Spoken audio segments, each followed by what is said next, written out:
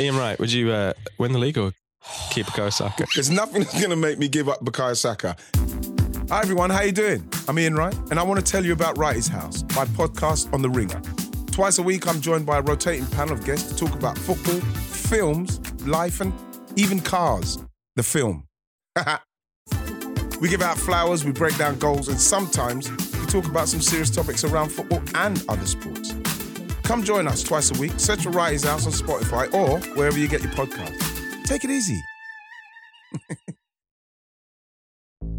There's no better feeling than a personal win, and the State Farm Personal Price Plan can help you do just that. Talk to a State Farm agent today to learn how you can bundle and save with the Personal Price Plan. Like a good neighbor, State Farm is there. Prices are based on rating plans that vary by state. Coverage options are selected by the customer. Availability, amount of discounts and savings, and eligibility vary by state.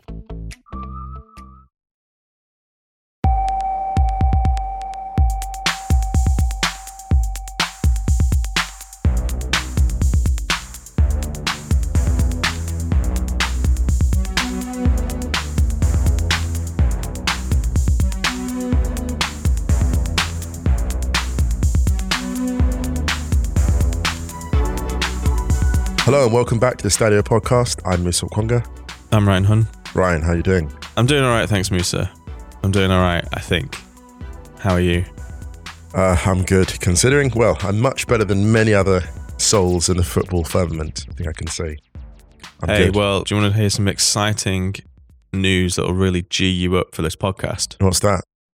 Premier League starts in 75 days. Amazing, cannot wait to get back into it. Can't wait.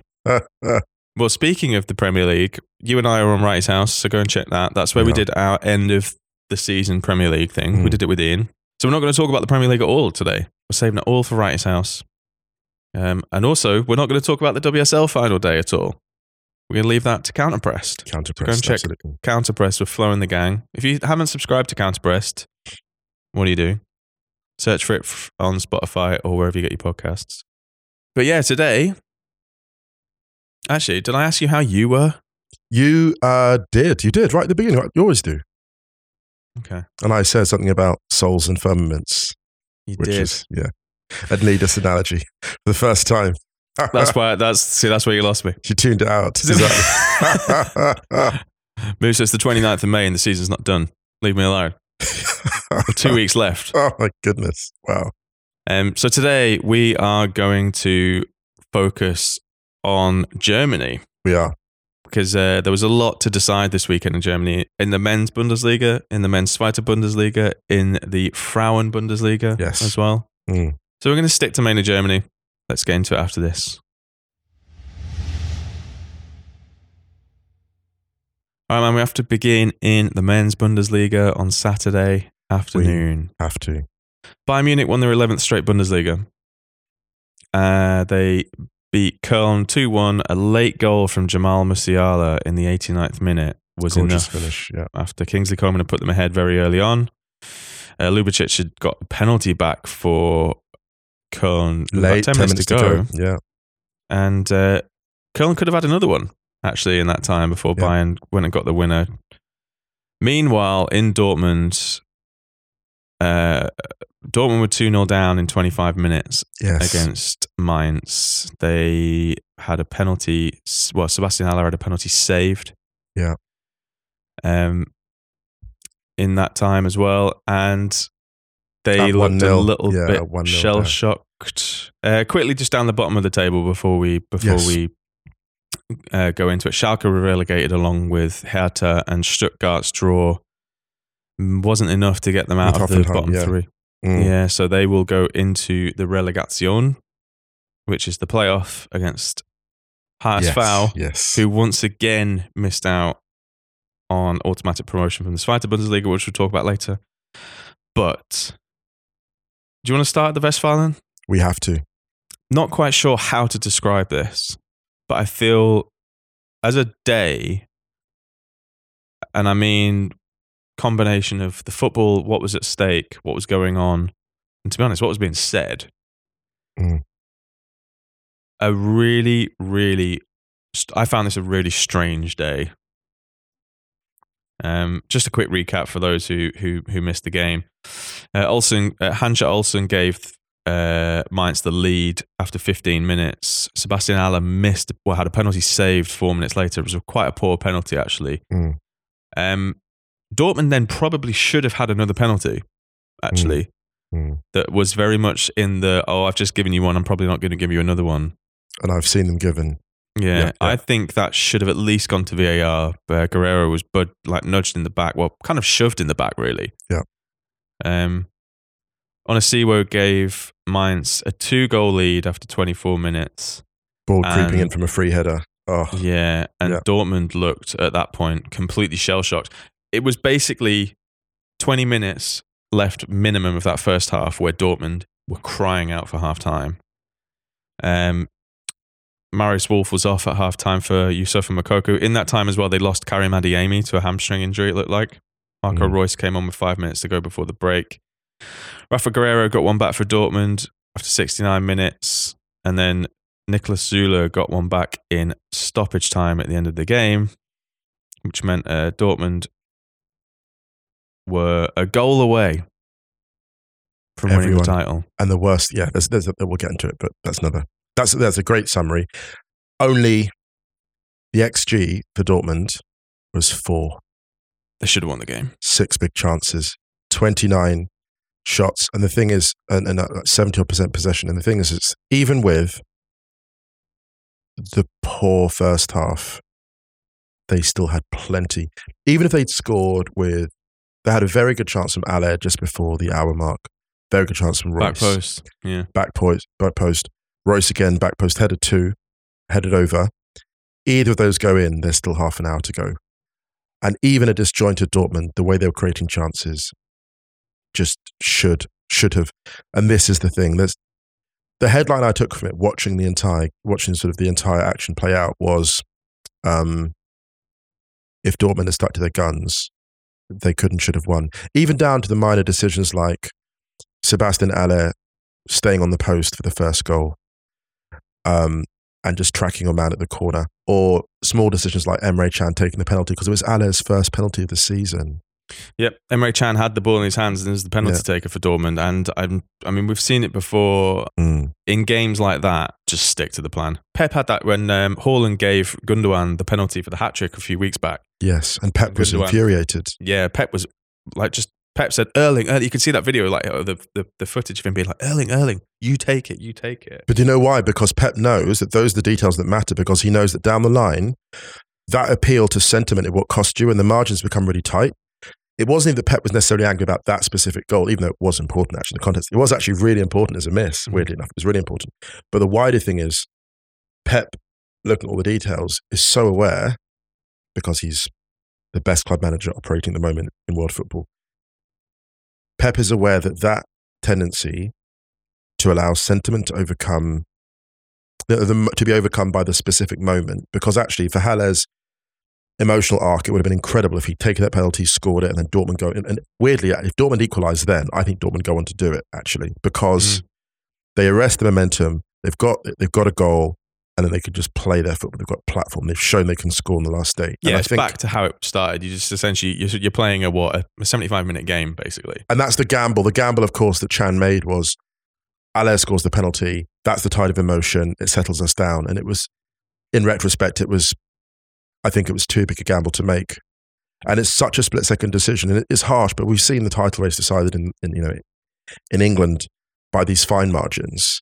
It was very poignant. We'll get into this on Wrighty's House, but it was really poignant to see Wolves swept away by Arsenal on the final day, thinking, It was, because this is, sorry to cut it, but it was just last day Arsenal. I think if the title race is close, they didn't hammer them. But anyway. Maybe. Yeah, maybe. But only this. So back before you get to this, the wider points, can I just say in relation to Mainz, you talk about late season Mainz, this is exactly who they are. And this is the thing, Bo Svensson announcing himself as, on a global level, as a spectacular coach. Bo Svensson, another brilliant coach coming from the Mainz stable, following Klopp and Tuchel. Mainz absolutely played their part in this. They beat Bayern. This is what Mainz do late season. People forget that. Edin Terzic said something after the game to Archie Rintut where he basically said that like they stopped. I'm paraphrasing, but they kind of stopped playing their football at 2-0. And you could see it. They've played some really, really good football this season. They've been really patient, but they were also kind of looking a bit thin. There were a lot of parallels with this season's Arsenal run, which I'll talk about in a little bit. But games like this, for example, is where an injury like Jude Bellingham will really, really cost you. The tragedy of Bellingham missing this, of all games. I mean, the tragedy, the irony. I mean, the football gods really went to town on this one. They really did. Mainz's final 4 points of the season came in that win at home against Bayern 3-1. Yeah. And then the point away at Dortmund. And they lost all four of their games in between those two fixtures, scoring 3 goals and conceding.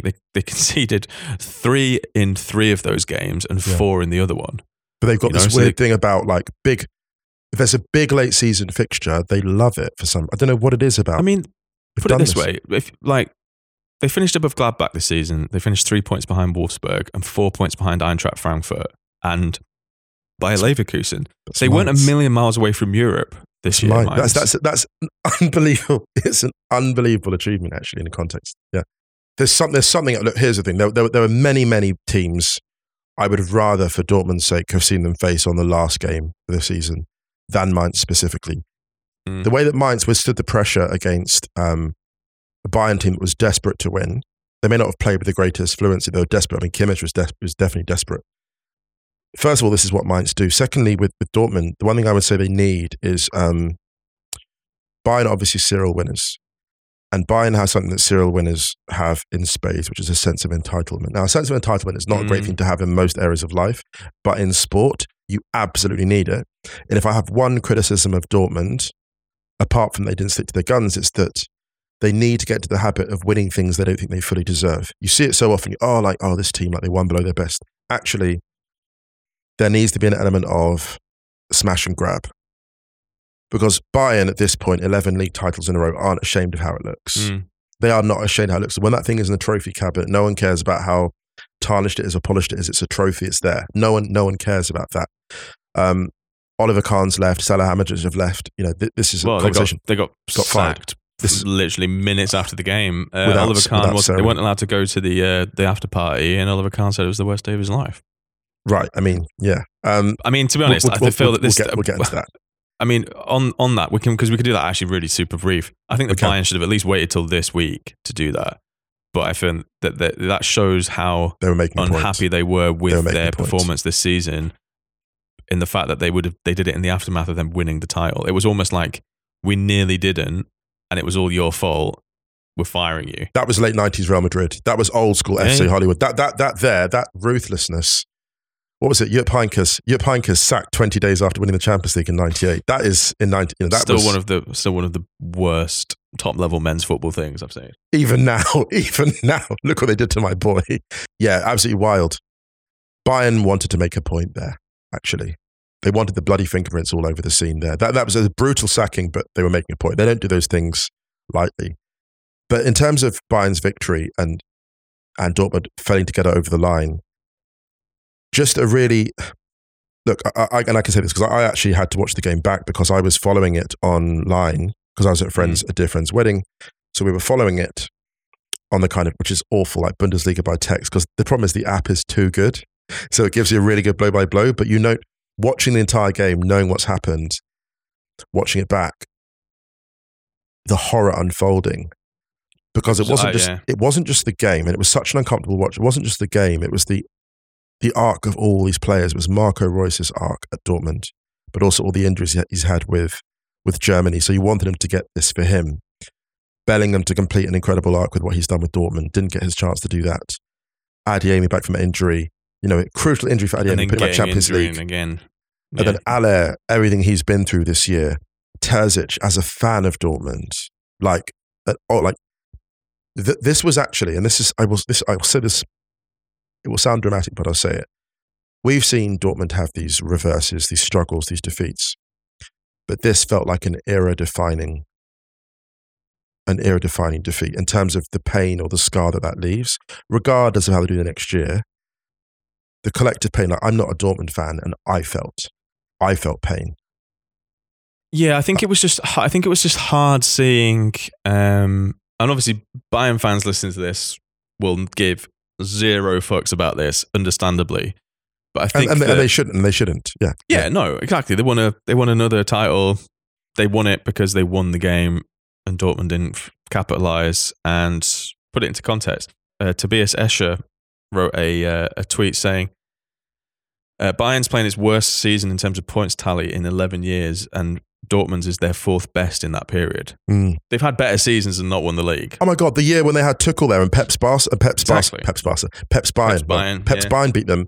And Dortmund at that point had one of the best. I mean, the statisticians were raving about it. They're saying one of the greatest attacks the Bundesliga seen. It's really, really easy from an English gaze to just be like bottle jobs, right? Especially if you watch them once every three months. You could see the shock in the stadium, and you could see how Dortmund couldn't react to being 2-0 down. And afterwards, what Terzic said about them not playing their football, that was the biggest thing about this. I don't think, much like Arsenal actually, there's a lot of parallels with this season's Arsenal squad. And the reason for that, and I'll look at some positives. First of all, they didn't expect to be in that position in the first place. But there's been a real focus from Terzic to reconnect the club to the fans. First of all, you can tell how much the players love him. You could tell after the Pokal that they won a couple of years ago that they loved him.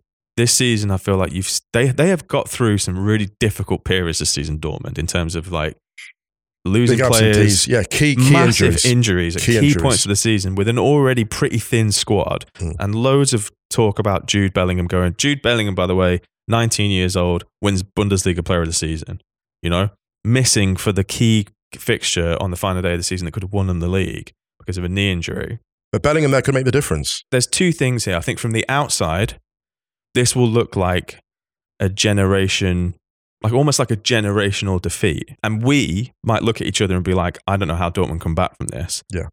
But I think that once the dust settles and once they've had they've stepped away, there are a lot of players have left. Guerrero's leaving. A few of the players are going to leave. Bellingham might leave, but they'll get a big transfer fee for him. I think there's going to be a different Dortmund when they come back from this. And I feel like we say this every year with Dortmund, actually, so I understand that people might be rolling their eyes, but I feel like there's more at stake here than just winning the title, if that makes sense, because this was a club that I think felt a little bit like it was drifting in terms of what it was anymore. This felt like an Argentina 2014 defeat, the World Cup final 2014, where actually you're not expecting Argentina to win that tie. And once you're there, maybe you take it. But the thing is, of course, the opponent you have is very experienced and gives you virtually no margin for error. And the frustration at Dortmund not winning, I think, is mirrored by the frustration at Arsenal not winning. It goes beyond those two clubs. It's bigger than that. It's actually, I think, about the fact that you have these overwhelming, seemingly unstoppable forces in football, and people are almost frustrated to the point of, can't someone stop them? Can't somebody stop them? So if it wasn't, like the mask, somebody stop me. So if it's not Dortmund or Arsenal, then it should be, I don't know, United or someone just interrupt the monotonous winning streak that these teams are on, which is what Bayern are on, it's what City are on. But that's a conversation more about resources than it is about Dortmund. Because actually, in a league where there is better balance, there's a variety of title winners. So I think Dortmund and Arsenal are catching a lot of flack for that, because if you look at resources, actually, these races shouldn't be that close. I think people don't understand the gulf that exists financially between Dortmund, even though they get all those fans in to watch and buy. They don't really. I mean, just for the record here, I'd like to point out that they're a lot closer to Bayern than they are the rest of the league. They're in this kind of own weird little middle tier, really. And which kind of makes it a little bit more of a not delicate, but tricky conversation. Talking in a wider context. I'm not attacking Bayern for maximising their own resources. I'm not doing that. And also, look, I'm not going to deny or defend the argument that Dortmund should have won more league titles in this intervening period. They absolutely should have done. It's just in the context of this season, Dortmund have come closer than anyone might have expected. Aller's resurgence in form was incredible. And I think that, look, there were a lot of choices that were made along the way. And of course, we're going to forget now that Dortmund, brilliant demolition of Wolfsburg just a couple of weeks ago. after a bad defeat to Bayern, when everyone said, oh, they're going to bottle it. A really strong win against an Augsburg team that needed something. Like all those things that Dortmund did, that are anything but what a bottling team does, will be forgotten because of a couple of bad choices made on the last day. And a Mainz team that is resilient when it matters most, and a brilliant, brilliant coach in adversity. And Bo Svensson, here's the thing. Rather than looking this at maybe it's the end of a particular generation of Dortmund players. And that's why I compared to 2014, where 2014, you had that, and then the next year, you have a bit of a renewal, and the new Argentina comes through, the new Dortmund comes through. What I think this also looks at and marks is it's another milestone for Bo Svensson. Yeah. And it'll be interesting to see what he does as a coach. And when we look back 5 years at his career, we might look at this 2-3 weeks he's had as a milestone when he decided the title race, actually, because he did, I think. The point in isolation at home against Mainz is not really a dreadful result. No. In the context of winning the league, people will see it as, whatever. And that's also fair. The main criticism I have of Dortmund is that, and it's a criticism kind of tinged with understanding, is that the inexperience of how to handle the game state at 2-0 was wild. They should have just kept playing football and broken it down to be like, right, we get a goal before half time, we're good. Just play football. But there were poor passages of play, poor decision making, and it was almost like, guys, you're better than this. Do you know what it was though? It was the sheer terror of conceding the third and it going out of sight because the manner of the concessions. This is the thing. I think the reason why there was that fear was those two goals they concede. They concede there's 2 goals in 12 minutes apart, and one's the near post header. You see the negligent marking, and the second one, the marking was arguably even worse. A free header, absolutely free header. You got tall centre backs, and the guy's got 5 meters of room to make a decision. And Kobel's just absolutely enraged because he's like, that header's not even that powerful. With someone marking them, I saved that. So you see his frustration as well. So that fear of twisting or stick, because if you up the ante in terms of better attack and you leave space, there was the fear they were going to leak another goal. So I can get why they were in that place of insecurity over the time. So it's such a tough one for Dortmund. But again, managing a game state. There's one thing I would say about this, and I don't know if I'm speaking out of turn, but when you haven't done a thing for a long time, it's really, really important to seek out people who have. And I'm sure that Terzic took on great advice prior to that. I just wonder if there's room in the off-season. Go and talk to a retired manager who's done it. Go and talk to Jupp Heynckes. Go and just be like, do you know what? What got you over the line? Obviously, every situation is different, but there are some specifics in football where it's like, for example, the last day, what are the variables? And someone like Heynckes might have said, you know what? You will spook the horses if you change too much. Players are looking at routine. The thing is, Dortmund almost played this game as a one-off. They played it as a cup final or whatever in terms of that occasion, that grandeur of occasion. And they should have played it as a final league fixture. I was, okay, here's our plan, here's our process, this is what we've done throughout. Let's go in, let's execute. Okay, Jude's out, someone else has come in, but they've been brilliant all year. Brandt, you've been brilliant. And actually, when Brandt just basically played with freedom, maybe the only attacking player to play with true freedom in the first half, in terms of breaking ground, that brilliant chance at the very end, just thought you run at them and there's gaps. Yeah. So just, Brandt keep playing. We keep coming back to it, but the Zidane team talk at the halftime, the Champions League final 2017, where he basically just goes, Marcelo, push up 10 yards. You do this. We're going to win this. So it's that element of I hope that people at Dortmund just go and seek out even more of that advice, how to get over the line, because that's all that's really missing with this squad, I think.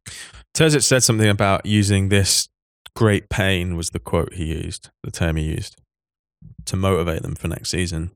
In a sporting sense, pain can be a big motivator. You look at Arteta using it for the Newcastle game away, being like, so Alex Ferguson using it in 2013, exactly. 2012, sorry. Yeah. I think that whilst absolutely heartbreaking from a neutral and Dortmund perspective, I feel like I'm a little bit more on the positive side of things in terms of looking forward for Dortmund, because I think Edin Terzic he's just really impressive. A couple of times this season he's made some tactical calls which I think haven't worked and he probably didn't need to do. I think he actually did win this game. I think Dortmund would have, for example, they knew probably going into this game, they were going to have loads of the ball, right? You look at someone like, I know Kareem Adeyemi's been brilliant when he's played this season, but you're not going to get a lot of spacing behind. Rafa Guerreiro moved to left back at halftime when they took Marius Wolf off and put Ryerson on the other side. I think there were little things like that they could have started with. Rafa Guerreiro is so good at left back. I know he's played midfield a bit this season, but I think that you've kind of got enough in there. I know that he wanted to get more people in there without Jude Bellingham, but I would rather see Emre Can just really in there, maybe with Julian Brandt, and have Rafa Guerreiro as an extra playmaker in where he's going to have loads of space. I think the little tweaks like this that I think are easy for us to call in hindsight. I think at the time, but the things you've mentioned Guerreiro at left back before. I think I just think he's so good at left back. I mean, he's leaving this summer as a free agent, which is I think is so disappointing for Dortmund. But he's been amazing. I think he just wants to seek a new challenge. Barcelona were in the conversation, which I think makes loads of sense. They can't keep getting away with this. I know, Barca right? replacing Alba with Guerreiro. Leaving. I know. It's just it's almost too Barca-like. Yeah, but yeah, it's the most Jordi Alba player not playing at Barca. I know, exactly. And we've talked about Dortmund for ages now, and I feel like, but rightly so, because I think it's bigger than Dortmund. Actually, that conversation. Yeah, I think basically what happens is in situations like this, when a side is so not used to having this opportunity at this stage of the season. Or this generation of side hasn't, because it's Dortmund. They've won leagues before, but they haven't for a while. I feel like it can be harder for some teams to get this over the line when they haven't done it before, because it's almost kind of like, if we don't do it now, when are we ever going to get a chance to do it again? And Dortmund just kind of froze in the moment. This is where you would look at people like Mats Hummels to really, or even Niklas Zula, to be honest, who have done this. They've won the Bundesliga, And it's actually it's really striking that even those players who've done it, this speaks to the pressure. Yeah. It speaks to the pressure. And actually, this is, how do I say this gently? It's really interesting because we saw at the World Cup too with Argentina. It's not actually the senior players that pull you through all the time. No. It's really interesting. Someone like McAllister came in. McAllister came in like he was... I'm only laughing because the man was playing like he was training. He played the World Cup with the same casualness as diffidence if he was doing preseason training at Brighton. Yep. Like he was so chill. And Alvarez was like, this World Cup thing, let's go and win that, shall we? Let's go and do that. Like just ran the show. But it almost meant too much to the more senior players. Yeah. Because the history means more. And they say at this moment means more. That's my take on it. The paradox of experience, we can call it. Let's talk about Bayern very quickly because we have to. 11 in a row now. Yes. We have talked numerous times about Bayern's dominance in the Bundesliga and how we think it's not obviously great for the league. Not entirely sure that Thomas Tuchel deserves to have this one on his Wikipedia page, if I'm being honest. And I think it should go. I think Julian Nagelsmann deserves at least having this one on his honours list. The house that Nagelsmann built, yeah. Weird season for Bayern, really weird. And I feel like the sackings of Salihamidzic and Kahn post-game demonstrate how maybe a little bit extra behind the scenes everything was. I still think this is going to be really weird because Bayern have obviously won the league and everyone's going to be like, Bayern won the league, but they won it on goal difference and they fired a coach in April who was on for a treble and a point off top. A point off top in April, on for a treble, and you fire the coach and you end up winning the league on goal difference. Fixing something that isn't broken, yeah. If that was a successful season, or if they feel that was a deeply successful decision, they wouldn't have fired Kahn on Salihamidzic. Or the other option is that they actually really want to go all in on Tuchel, and they know that Kahn and Salihamidzic in the executive roles above Tuchel are not the people that are going to make that relationship gel. But again, the way they did it, Kahn couldn't go to the game. He tweeted he wasn't allowed to go to the game. That is so damning. If you think how much chaos behind the scenes he must have caused, if you think about all the bridges he must have burned, and they're like here, like that, because that is blood feud territory. You're publicly humiliating one of your greatest legends, someone that won you a Champions League at the turn of the century, and you sack him to say he can't come to it. I'm sure there's all kinds of NDAs that have been signed, but we will never get the full story of all the rants that went on behind the scenes that made him abandon even his closest allies. We'll never know all of that. So yeah, Kahn out, Salihamidzic out, and if I'm honest, they weren't of the level of Nagelsmann. They're not of the level of Tuchel, and this is now a chance for Bayern to get Tuchel level executives at the very top again. It's literally the best thing that could have happened for Tuchel. Actually, it is. It's the best thing because he didn't come from one mess to go into another. He didn't do that. The only thing that I don't think will age particularly well with this though is that they should have done this for Nagelsmann. Actually, yeah, they should have. You pay essentially a world record transfer fee for a manager, right? And then you don't put everything. This is exactly what my friend said. I know they didn't actually play that badly against City in the Champions League, but I do wonder whether that disruption just they didn't look the same, even though they were patchy before the Nagelsmann sacking. They didn't look like the same team afterwards. They were putting it together. I will maintain this to the end. They were putting it together in the Champions League. I know the PSG team was poor, but they made them look a lot worse than they were in that second leg. They really found the coherence and the balance, and I saw that and I thought, this Nagelsmann team, the way that he's got them, people have to understand with Nagelsmann, he went to RB Leipzig, and with almost minimal additions to that squad, he got them like 20 goals more out of that attack. He conjured 20 goals out of that attack. He's someone who's very good at getting existing pieces that aren't always the best and maximizing them. Now, obviously, when you have supreme talent like he has at Bayern, it's not just about talent maximization, it's about managing egos. But even there, I think he was winning that. I think people understand how long it takes to change a culture where things have been a certain way for a while. I think Nagelsmann was winning, especially when you had the older players going out and the younger ones coming in and taking instruction. It was really poignant to see Musiala scoring the winner because Musiala almost announcing the new era of dominance for Bayern potentially. Musiala announcing himself, the real deal. We knew about him, but I think that's the kind of goal that puts you on the map really globally. Although actually, I thought he had a really good World Cup, to be honest. He did, yeah. I thought he had a really good World Cup. Yeah. In amongst it all, a very brave football and someone who Nagelsmann fully believed in. So it's a shame, really. It's quite poignant too that someone that Nagelsmann did so much to develop in terms of his style and his bravery and just tactical awareness didn't get to see that job through. And I'm always pro-coach in the sense that I love to see a coach see through their plan, whatever it is. So yeah, real shame for them. But we have to admit, if we're on the Bundesliga, I know we've talked about Bayern briefly. You want to guess only one guess, I'm going to go elsewhere in the Bundesliga. Are you going to go down the road? Got to go to Union. Oh, down the road to Köpenick. Got to go to Union because here's the thing. Union Berlin winning 1-0 in the final game of the season against Werder to seal Champions League qualification, 4th place in the Bundesliga. Incredible. Urs Fischer, astonishing. Can I say this? Here's an interesting detail. I think 15 years after his brother, 16 years after his brother scores the winner on the last day of the season to win Stuttgart, the Bundesliga title, Rani Khedira. So Sami Khedira, Stuttgart legend, Rani Khedira with arguably the most important goal in Union's history. Not the, but one of the most, maybe a top 3 most important goal in Union's history.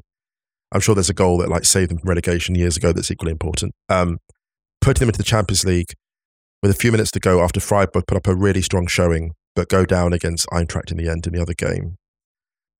1-0 to Union, who ended the season unbeaten at home in the Bundesliga, the only team to be unbeaten at home in the Bundesliga.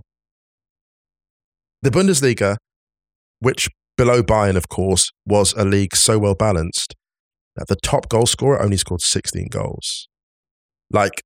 This was a season where the upper midsection of this league, and even some of the bottom for a large period, was really, really well balanced, actually. And so for them to pull through like this is just, as an achievement, astonishing. I mean, basically, it's Urs Fischer Coach of the Year. Yeah, it's less than 4 years ago that they played their first Bundesliga game. I mean, they keep confounding us.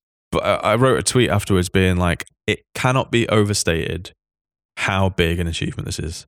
And the fact that it was either them or Freiburg in the 4th Champions League spot, Urs Fischer, Christian Streich, are 2 of the most unbelievable coaches, in world football. Now, I know that they're probably, a lot of it is they understand their surroundings, they understand the culture, and they understand everything. But still, all of that. They are genuinely incredible. And the fact that they keep improving is... I don't know how either of those two have done that with the resources. And in an era where there's a lot of modern football is rubbish, the fact that Union and Freiburg are in a shout with going to the Champions League. Dude, they've coached the lights out. Some of the Champions League spots, Real Sociedad secure. We're not going to talk about La Liga today, but the only thing we were going to really talk about was Real Sociedad qualifying for the Champions League and Busquets and Alba saying goodbye in their last home game at Camp Nou, and Barcelona saying goodbye to Camp Nou for a little bit, actually. Lovely goodbye there. But Real Sociedad in the Champions League, Lens in the Champions League. It's incredible, man. Honestly, Urs Fischer, again, coach of the year, I think. I mean, we have to almost call it early. I don't know what else. Honourable mentions, of course, along the way. I don't think any, honestly, dude. Especially with Argentina season, but still. But in the Bundesliga this season, like Bundesliga specifically, he's by far and away the coach of the year. Oh yeah. That's not close. I think it's so hard to fully grasp the scale of that job that Urs Fischer has done. I remember when I first saw Union coming up and I saw the turnover figures and the resources that Union had compared to other clubs, and it was somewhere like halfway up. This was 4 years ago.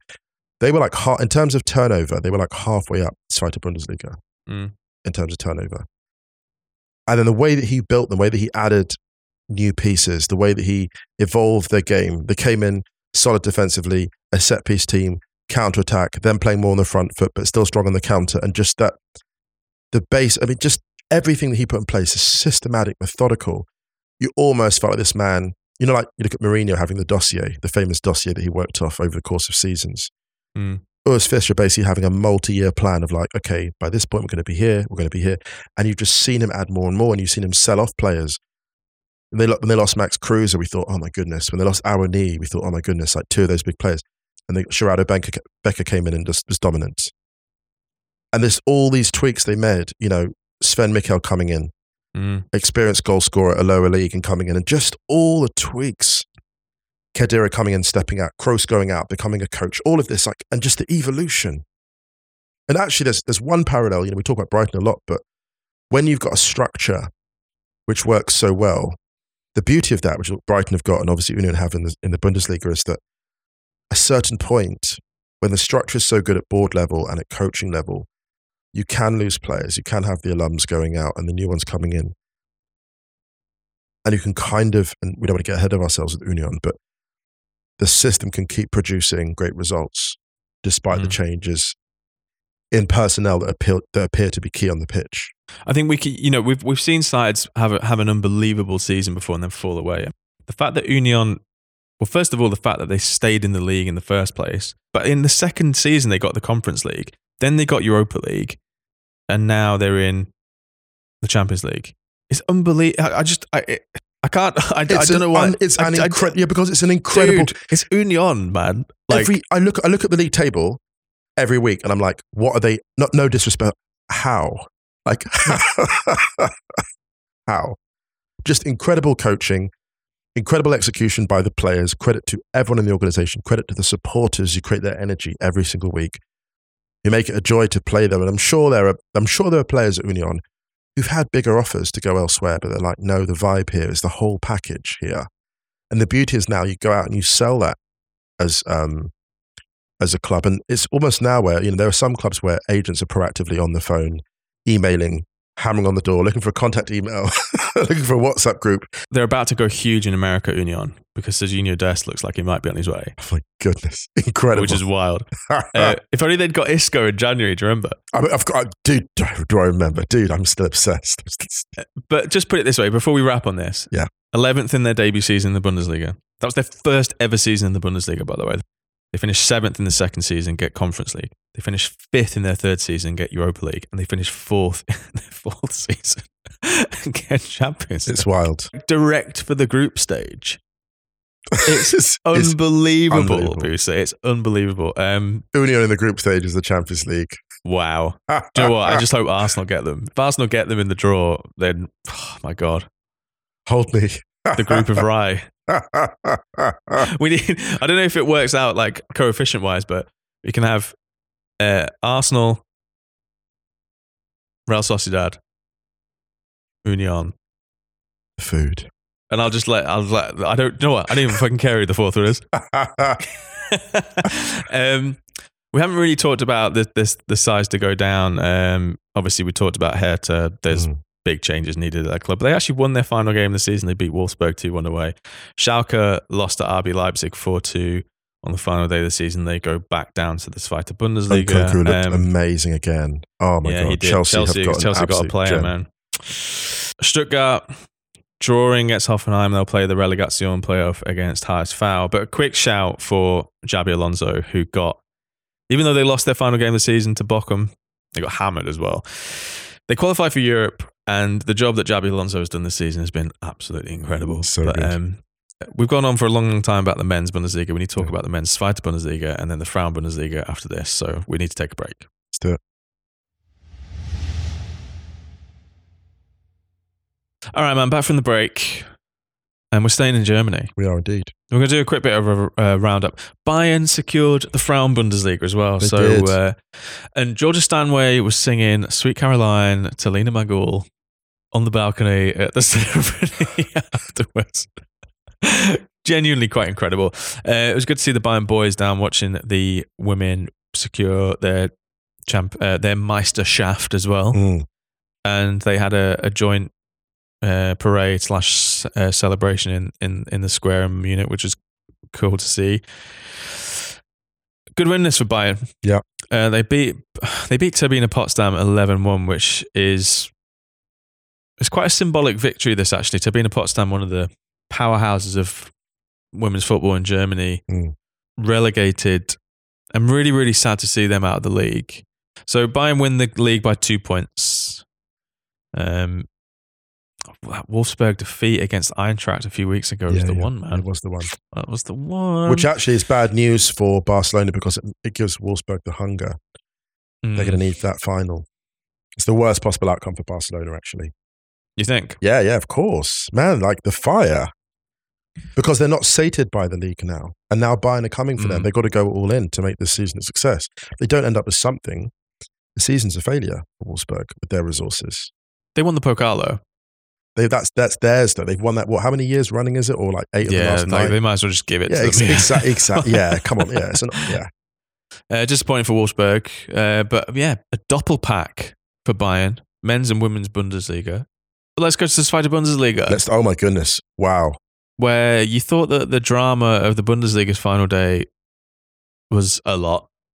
Then we hope you watched the Zweite Bundesliga as well, because it's not even a bit. It's the best Liga der Welt. Listen, the Bundesliga was a big event, but the Zweite Bundesliga is a bigger event. It really was. So Darmstadt were already up, and they lost to Greuther Fürth 4-0 on the final day of the season, very much on the beach. On the beach, yep. Gone fishing. Yeah. So HSV were in a position to automatically qualify. Hamburg needed to win and needed Heidenheim to lose in their game against Regensburg away to go up. Hamburg did their bit. They beat Sandhausen 1-0 in Sandhausen. Full time went. The fans went on the pitch. The Sandhausen PA congratulated HSV for being promoted, which they later apologised about. The club apologised about.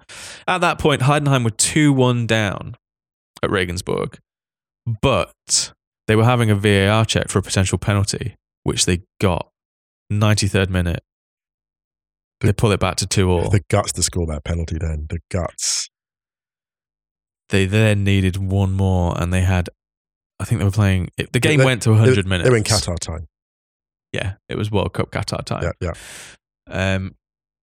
They got them. I mean, to be honest, as soon as they got the penalty back and the Hamburg game was finished, it was absolutely nailed on that Heidenheim were going to get a winner.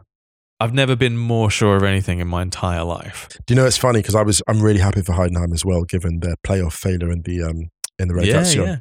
They were up against Werder and they just had more firepower. Like Heidenheim really struggled for goals in that playoff. You could see it, and it basically became a shootout. And at that point, I think Werder had like Rashica, and they just had that quality where you knew in a two-legged thing it was going to be too much. So the fact they've gone through like this as champions, and of course, look, I'm sad for HSV because the word trauma is maybe overused, but this is, they've had some really awful reverses in recent years, but this could be the most painful of them all. This could be in the context, because it's successive seasons, they've had to fight. Now, they're still in the playoff, but the problem is in that playoff, you're against a Stuttgart team who have abundant quality, and you're in a real dogfight then. I must say, I'm not the biggest fan of the relegation playoff. I don't like it personally. I don't think it rewards or it incentivizes. It gives teams who've been poor all season a second bite they don't really deserve. If you think about it, like you've been brilliant in your Zweite, it's such a hard league to get out of anyway, and then you've got like a final. Yeah, last year they lost to Hertha in the playoff. These aren't clubs that deserve another shot of redemption. To be honest, I don't see that. Yeah, this is the thing that I think is a common thing in Germany. I personally would prefer just 3 up and 3 down. Yeah, that's how I feel. But I understand that it does also give another little bit of drama towards the end of the season. But I think it definitely benefits the sides in the Bundesliga. But you got to remember as well, though, it's how Union came up. Yeah. Beating Stuttgart at that time. I don't like it though. I still don't like it. All right. Sorry. Jeez, all right. I didn't make it. It wasn't me that did it. All right. I'm going to find out it is. I know I rep the Bundesliga hard, but I don't have any voting rights. One day we'll find out you had a hand in it. You had the golden share. But anyway, Heidenheim get automatically promoted to the Bundesliga. Hamburg will play Stuttgart in the playoff. It's an interesting one, this, because we were talking about it a little bit before about how we were talking with Seb Stafford-Bloor about this, about how I think the Bundesliga losing Hertha and losing Schalke, yes, it kind of feels like it needs another. It needs another giant in there, and I think Stuttgart are. So this is the thing. I think Stuttgart staying in the Bundesliga is fine, but it would have. I think no disrespect to Heidenheim whatsoever or Darmstadt, because they absolutely deserve to be there, but I feel like there's some big clubs still in that. Also with Heidenheim, it's like the years. It's the project, isn't it? We talk about process and a team really building and improving, and Heidenheim full credit for not being devastated, but actually rebuilding and retooling. And Darmstadt just playing that football that, you're up, you got nothing to worry about in the final day. It's a brilliant achievement in a league like that. But you're right, in terms of what those clubs bring to fan culture. But this also, again, they'll be great in the Zweite. You'll have Schalke will have huge crowds in the Zweite Bundesliga. That's not a problem. So that's nailed on. But yeah, man, just the Bundesliga final day, the Zweite Bundesliga final day, unbelievable drama. Do you know that thing that Jan did, that big fight they put up? It reminded me of, have you seen like Mad Max Fury Road? Yes. So the guy kills himself in heroic fashion. He's just like, witness me. It was like, there was a lot of witness me energy in the Bundesliga. Teams on the last day, just absolutely. just showing constant, up. I mean, the amount of times I was watching the Bundesliga that day, just pointing and being like, that's bait. That's bait. You know what's funny? Also, credit to the Bundesliga, because there were teams that looked like when Bayern won, there were Köln players who looked genuinely devastated. Probably maybe some Dortmund fans. Oh yeah, they There was an amazing bit at the Eintracht game as well, where they showed the score update for 2-0, and the whole crowd gasped. It was kind of mind blowing, actually. Just something that I just want to shout out Jonathan Harding quickly, who he highlighted this. Very good. This is such a nice Germanism, though. He wrote, sort of magical that Heidenheim's promotion to the Bundesliga was secured in the 99th minute by Tim Kleindienst, whose surname literally translates as small service. He wrote, not this time. Should have been Tim Grossdienst. It's a big service. Exactly. Rieserdienst. Exactly. That was some big service. We'll keep an eye on the relegation playoff. Very, very quickly, should we wrap up some other stuff? PSG were champions again. Yes. They confirmed it. We knew that already. Leo Messi with the goal, clinching it, breaking Cristiano Ronaldo's record for goals in European competition with 496. Wow. And they only drew the game, though. It's a lot of goals. Against Strasbourg. Serie A. Milan will play Champions League football next season. They will. Because Atalanta lost to Inter. Milan beat Juve on Sunday night 1-0. Who got the goal? Who came up big? Listen. Olivier Giroud, man. What a guy. What a weird season for Milan. It kind of feels like it's been a little bit all over the place, right? Actually, they're an honourable mention for Catfish of the Year. They are an honourable mention in a certain sense. Just the inconsistency. Pioli couldn't get a tune out of them, then got one out of them, then got a bigger one out of them. And then actually the way it ends up, Champions League, a title defence where you've got Champions League and you got to the semi-final, it's not a bad outcome. It's really not. It's really not. Yeah. That's the kind of thing where if you go around the trash cans outside the San Siro, you'll find 2 or 3 drafts of a sacking letter. If you go through the drafts, you'll find them. Inter also secured Champions League, and so did Lazio. And I think this is one of the things this season that's gone under the radar in Serie A because of everything that's been going on in terms of that top 6 and then Juve's points deduction, getting them back, getting it taken off again, and obviously Napoli's title win. Sarri's taken them to second. Lazio played some brilliant football. Yeah. Back in the Champions League. Great job by Sarri. Very disrespected Maurizio Sarri. Yes, absolutely. Still. So breaking news: Poch has been confirmed as the new Chelsea coach. Yeah, 2-year deal. And also, but we saw rumours of it, but Spalletti has confirmed that he's going to be leaving Napoli. We were going to talk about his tattoo, but because he got a lovely. Well, I say lovely. It's not. Let's just say lovely. It's not something I would have got inked. Is it vivid? I mean, he's never going to forget the achievement, that's for sure. Because anyway, he got a tattoo to celebrate winning the Scudetto, and there were a few rumours that he might step aside, and he's confirmed it. He said he's going to take a year off, and he's not going to work anywhere else in that year. He needs a sabbatical. It's kind of the end of the era then. It's kind of amazing. Well, I mean, it depends. It depends who's I don't know who's around for next year and who. It's ironic actually that Poch took over Chelsea, or Poch has taken the Chelsea job when actually Poch at Napoli would have been so fun. It would have been, but the step, here's the thing. It's the first, he won Zenit St. Petersburg. He won twice there, but his first Serie A title. Psychologically, this journey he's been on is huge. The emotional pressure, not only to there's a few places that winning a league title is easier than others in Serie A. Napoli's pretty much the hardest place of the major clubs you can win a Serie A title at in terms of the pressure, what it means, Maradona, the city, the south, all of that. And actually him taking some time off, it really indicates to me at some level just how emotionally draining this whole thing was. And actually it makes his achievement even more remarkable because they had the narrow failure to get into the Champions League the season before and the huge upgrade, not only in talent, but in playing style. And the reason why I'm slightly downbeat about it because weirdly enough, I think you can afford to lose a couple of big players this summer as long as you still got Spalletti there.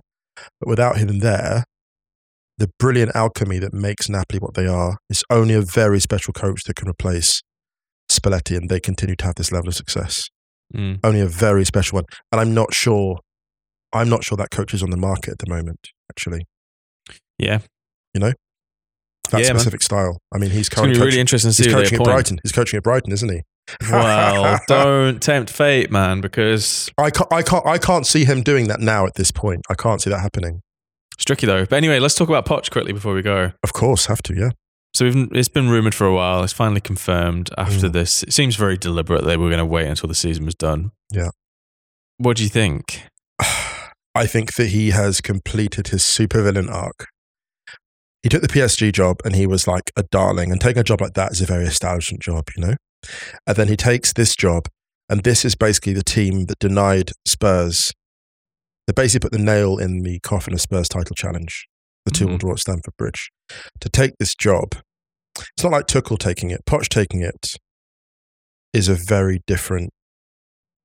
Sorry, it would be like, let's say Tuchel went to Spurs. It's different. Like for Poch to go to Chelsea, having had the Spurs job, that's bad blood. That's brutal, and that's basically cold, man. It's cold, and it's basically Poch saying, "Okay, this is very much stage 2, stage 3 of my career. Stage 1, underdog." Total underdog, unknown. Stage 2, like the hero's journey on the way up. And this is just like, I'm going full on Vader. And the reason it's an incredible appointment from a tactical technical point of view is the collection of players that Poch has to work with is extraordinary. And the reason I'm saying that early on is because I don't want to hear any talk about, oh no, time for adjustment. No, like he has elite talent stacked at pretty much every position in that squad. And he's got a full preseason.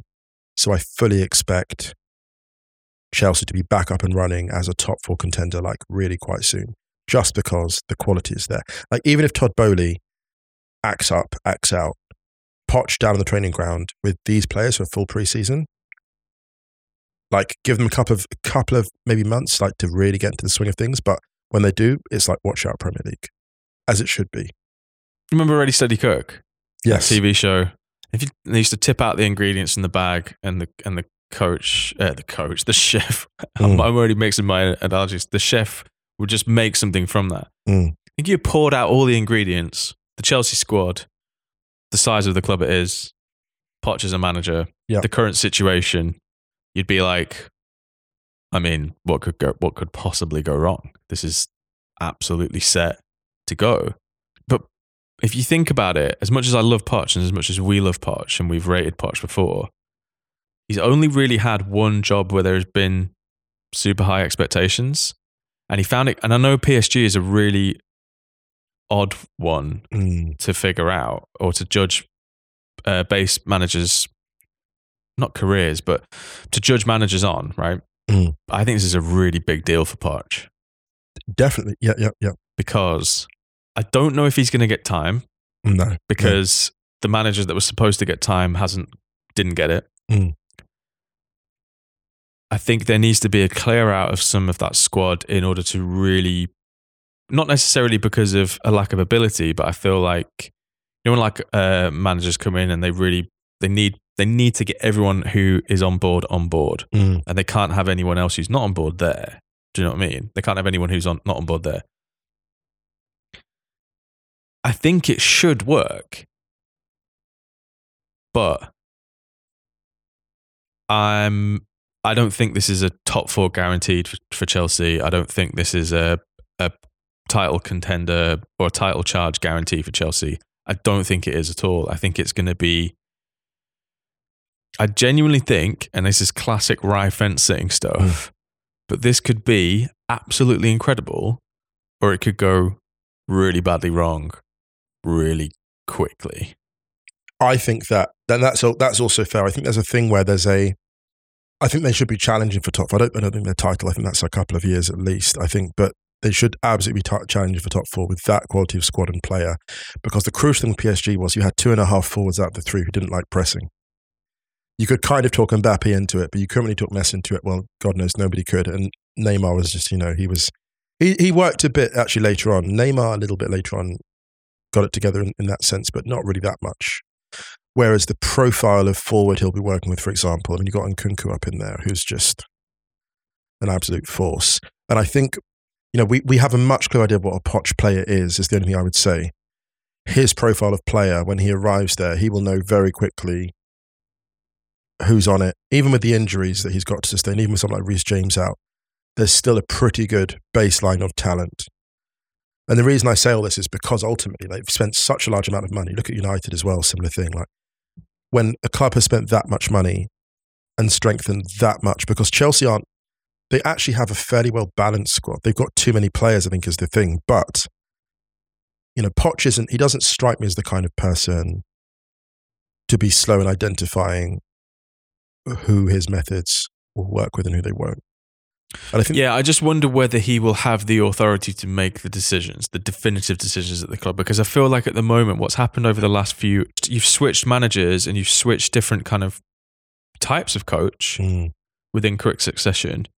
It becomes quite an easy thing to then blame. Like, put it this way, when there's chaos above playing staff level, not chaos, but a lot of noise.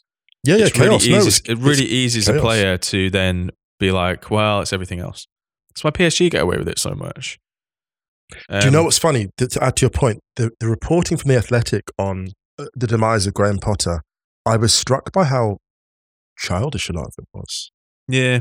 I was struck by, some of the stuff coming out, because players will brief against the manager, but it just felt a bit like you're kind of like hiding.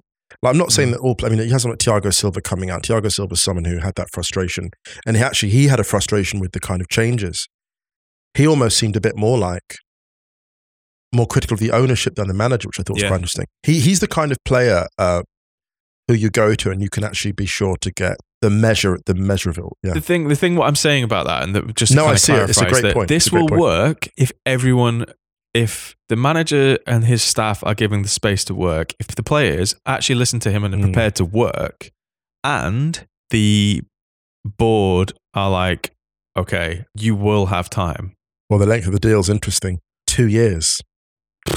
That says something about. That says a little bit about his uncertainty about what he's going to find when he steps through the door.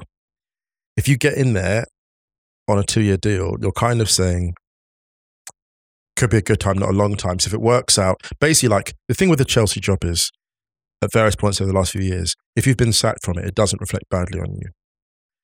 And I think there's an element of, just in case it's extremely chaotic, just in case it's a bit too wild, those 2 years allow me to get in and out. And they establish a narrative of, they're saying from the very beginning, this is an uncertain job. This isn't like a 5-year gig where you're going to go in and restructure. This is actually, it's acknowledged to be extremely difficult. And in the current circumstances, you're lucky to get me for 2 years. I think that's almost the energy here. Yeah, but on the Poch side as well, this is a really important gig because PSG, then Chelsea in a row, they're two clubs that, again, much like I was talking about the players before about surviving multiple managers. You go from PSG, like Tuchel did it and kind of escaped, got away with it, went to Bayern, but he's probably not been scrutinised anywhere near as much as he has been since he's been at Bayern, Thomas Tuchel. Yeah. This needs to work for Poch. Probably a little bit more than it did for Tuchel, actually.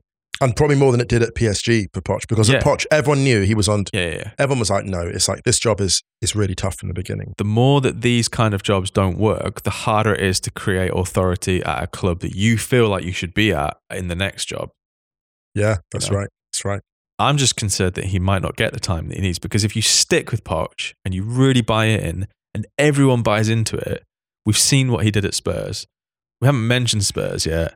I'm just thinking of Spurs fans because, oh my God, can you imagine after one day after the season that's been, and then someone so beloved at your football club then goes to Chelsea. It's just of all the clubs, yeah. Just, they don't need that. They let the people rest. That combined with the Premier League tweeting that there's 75 days until the next Premier League season. It's just like, will you let these people rest, please? We all need a fucking break. To be honest with you, do you know what it felt like, the Premier League? The same energy.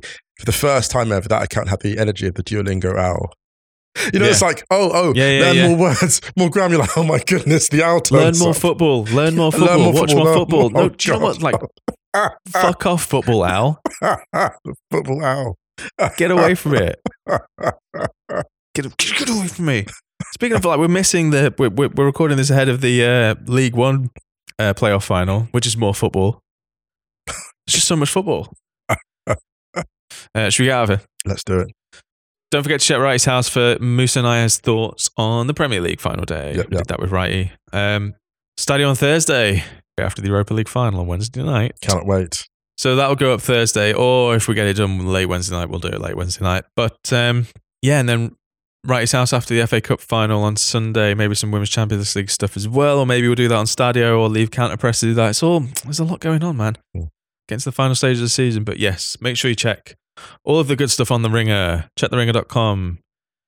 Check Musa Okwonga's new website, musaokwonga.com. Oh yeah, I've got a new website. Look at that. Yeah. Listen, can people stop asking me to get in touch with Musa and just go and do it yourselves now? musaokwonga.com. If you want to know where Musa is, or if you want to snitch on him directly. Don't tag me in tweets that he's written at 4 a.m, which someone literally did the other day, by the way. I was just like, Ryan, this is a grown man. This is a grown adult who is older than me and has more fellowships than I do. Oh, God. Let him sort his own shit out. Anyway, go and check the Stadio Actress playlist on Spotify. Yep. Speaking of which, you're playing out on one that I thought was quite fitting after a weekend that featured this kind of drama.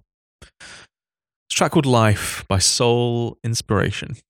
Yeah, I'm not going to lie. When you started playing this and I started listening to lyrics, I started thinking of the vision I got in my head was Jude Bellingham on a private jet, looking tearful over his shoulder, retreating, But then, as he flies over Emirates Stadium on his approach into London, a little smile. There he is. A little smile. There he is. Pops a little smile as he's like, here's the new beginnings. It was tough, but this is the right thing to do. We can but dream. Apart from that, anything else you want to add, Musa Okwonga? Actually, very quickly, a shout for Pelly Ruddock-Mpanzu for being the first ever player to go from a non-league club to Premier League. Yes. With a single, I think just has to be said, just because on those like positive notes. Sean Davis, I think, with Fulham went from the 4th division to the 1st, but to go from a non-league to the Premier League is astonishing. So I just thought we touched on this a little bit on Wrighty's House as well, by the way, for anyone who's wondering why we haven't mentioned any of the playoff stuff. I just thought such a beautiful story that I thought with such a difficult season, difficult time, it'd be nice to end with a human story that was beautiful. So yeah, shout out to Pelly and best of luck to Luton in the Prem.